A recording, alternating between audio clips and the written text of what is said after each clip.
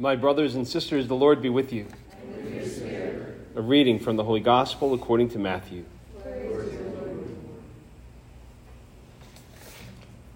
Jesus said to his disciples, "Take care not to perform righteous deeds in order that people may see them. Otherwise you will have no recompense from your heavenly Father. When you give alms, do not blow a trumpet before you, as the hypocrites do in the synagogues and in the streets, to win the praise of others. Amen, I say to you, they have received their reward. But when you give alms, do not let your left hand know what your right is doing, so that your almsgiving may be secret, and your Father who sees in secret will repay you. When you pray, do not be like the hypocrites who love to stand and pray in the synagogues and on street corners, so that others may see them. Amen, I say to you, they have received their reward. But when you pray, go to your inner room, close the door, and pray to your Father in secret, and your Father who sees in secret will repay you. When you fast, do not look gloomy like the hypocrites. They neglect their appearance so that they may appear to others to be fasting. Amen, I say to you, they have received their reward. But when you fast, anoint your head and wash your face, so that you may not appear to be fasting, except to your Father who is hidden. And your Father who sees what is hidden will repay you." The Gospel of the Lord. Praise to you, Lord Jesus Christ.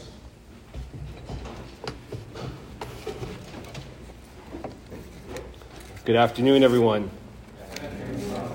Welcome to Ash Wednesday in this beginning of the season of Lent. For those of you who don't know me, I'm Father Jim Churn. I'm the Catholic chaplain here at Montclair State University and for Red Hawk Catholic, and the director of the Newman Catholic Center, which you might know is those two houses at the bottom of those 99 stairs behind Moorhead. So for those of you who ventured to come down there, you know that. On behalf of our Focus missionaries and our entire staff at Newman, we're just grateful that you're here with us today, that you made that choice to carve out some time and space to be here for Ash Wednesday as we hear the Lord inviting us into beginning this season of Lent.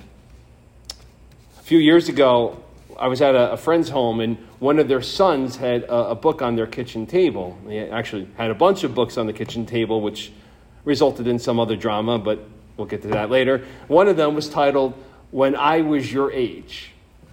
And actually, it's when I picked that book up and started leafing through it and laughing at it that his mother started yelling at the son for leaving all his stuff all over the place. So it's my fault he got yelled at, but I digress.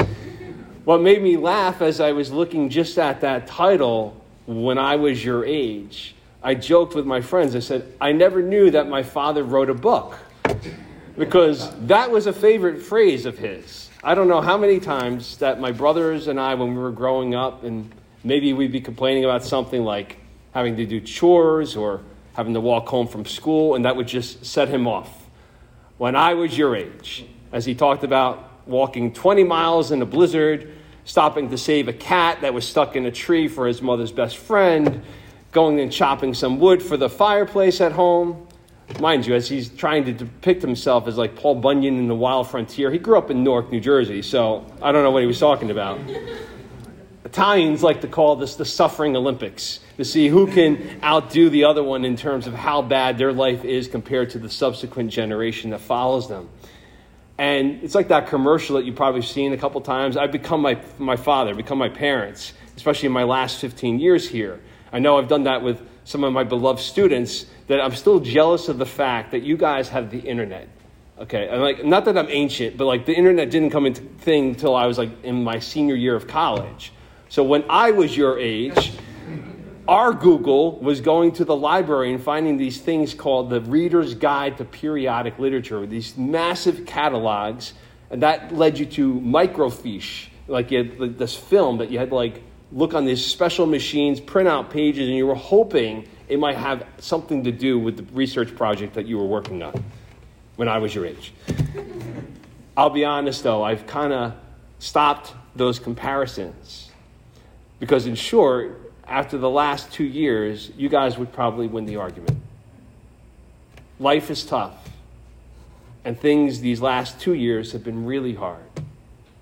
And I don't know how many times and in how many ways that we've been told that we're living through something unprecedented, something historic. I can't imagine having to shelter in place, isolate for days and weeks and months at a time as a high school student or as a college student. It wasn't too pretty for me as a 48-year-old priest. So trying to put myself into your shoes at a time in your life when you're trying to figure life out and figure out what all this means, figure out where you're going, what you're going to do. Even before the pandemic, there was already crazy additional pressure that existed that didn't when I was your age. Social media, where you're constantly bombarded by messages that make you doubt how popular you are, how happy you are, how good you look, how good you are. And just this non-stop barrage of information where we seemingly can't even get a break from it all. It's too much.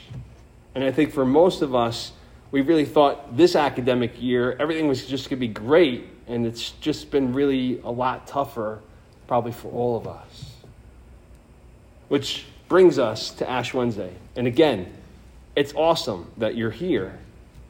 But did you ever wonder, what is it that brings all of us out in great numbers on Ash Wednesday?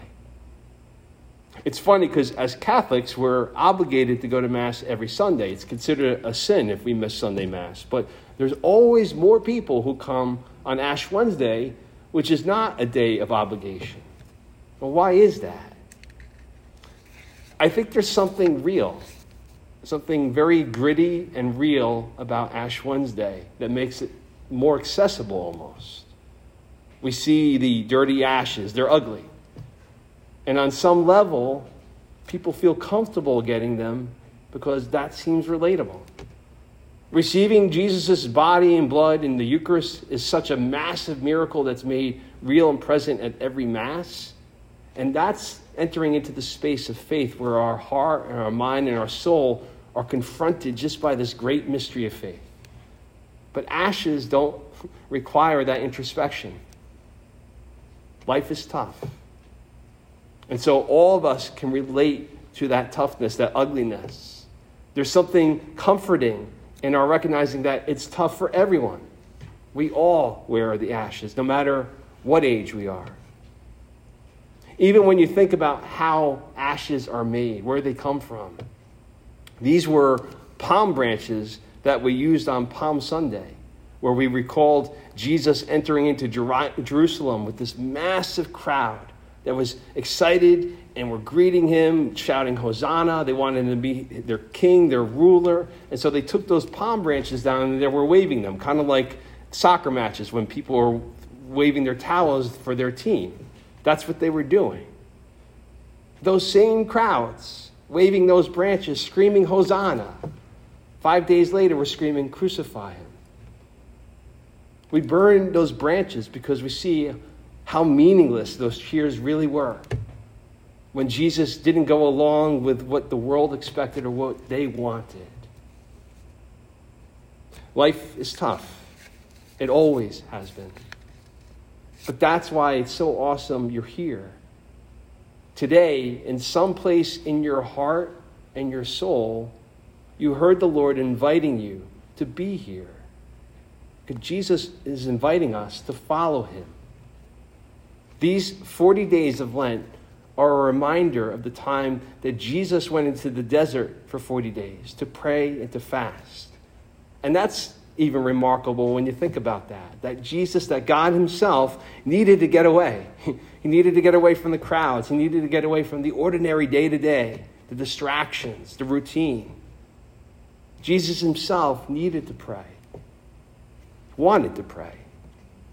He wanted to be alone with his Father and our Father and the Holy Spirit. He fasted because he wanted his words to be united with his entire being. He needed this time to reflect on the brokenness of the world, the hurts, the pains that one person that he loves does to another person that he loves.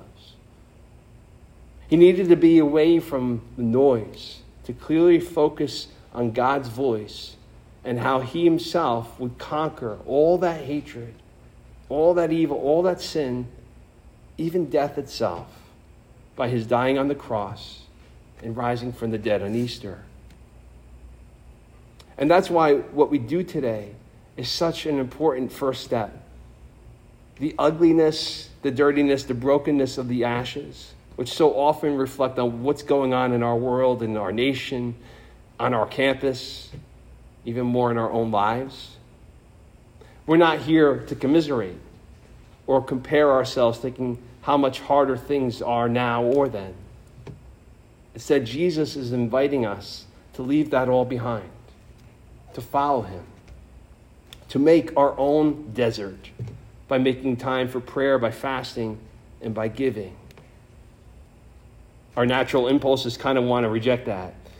Life is tough. Prayer, fasting, and giving are tough. Do we really need to make things tougher?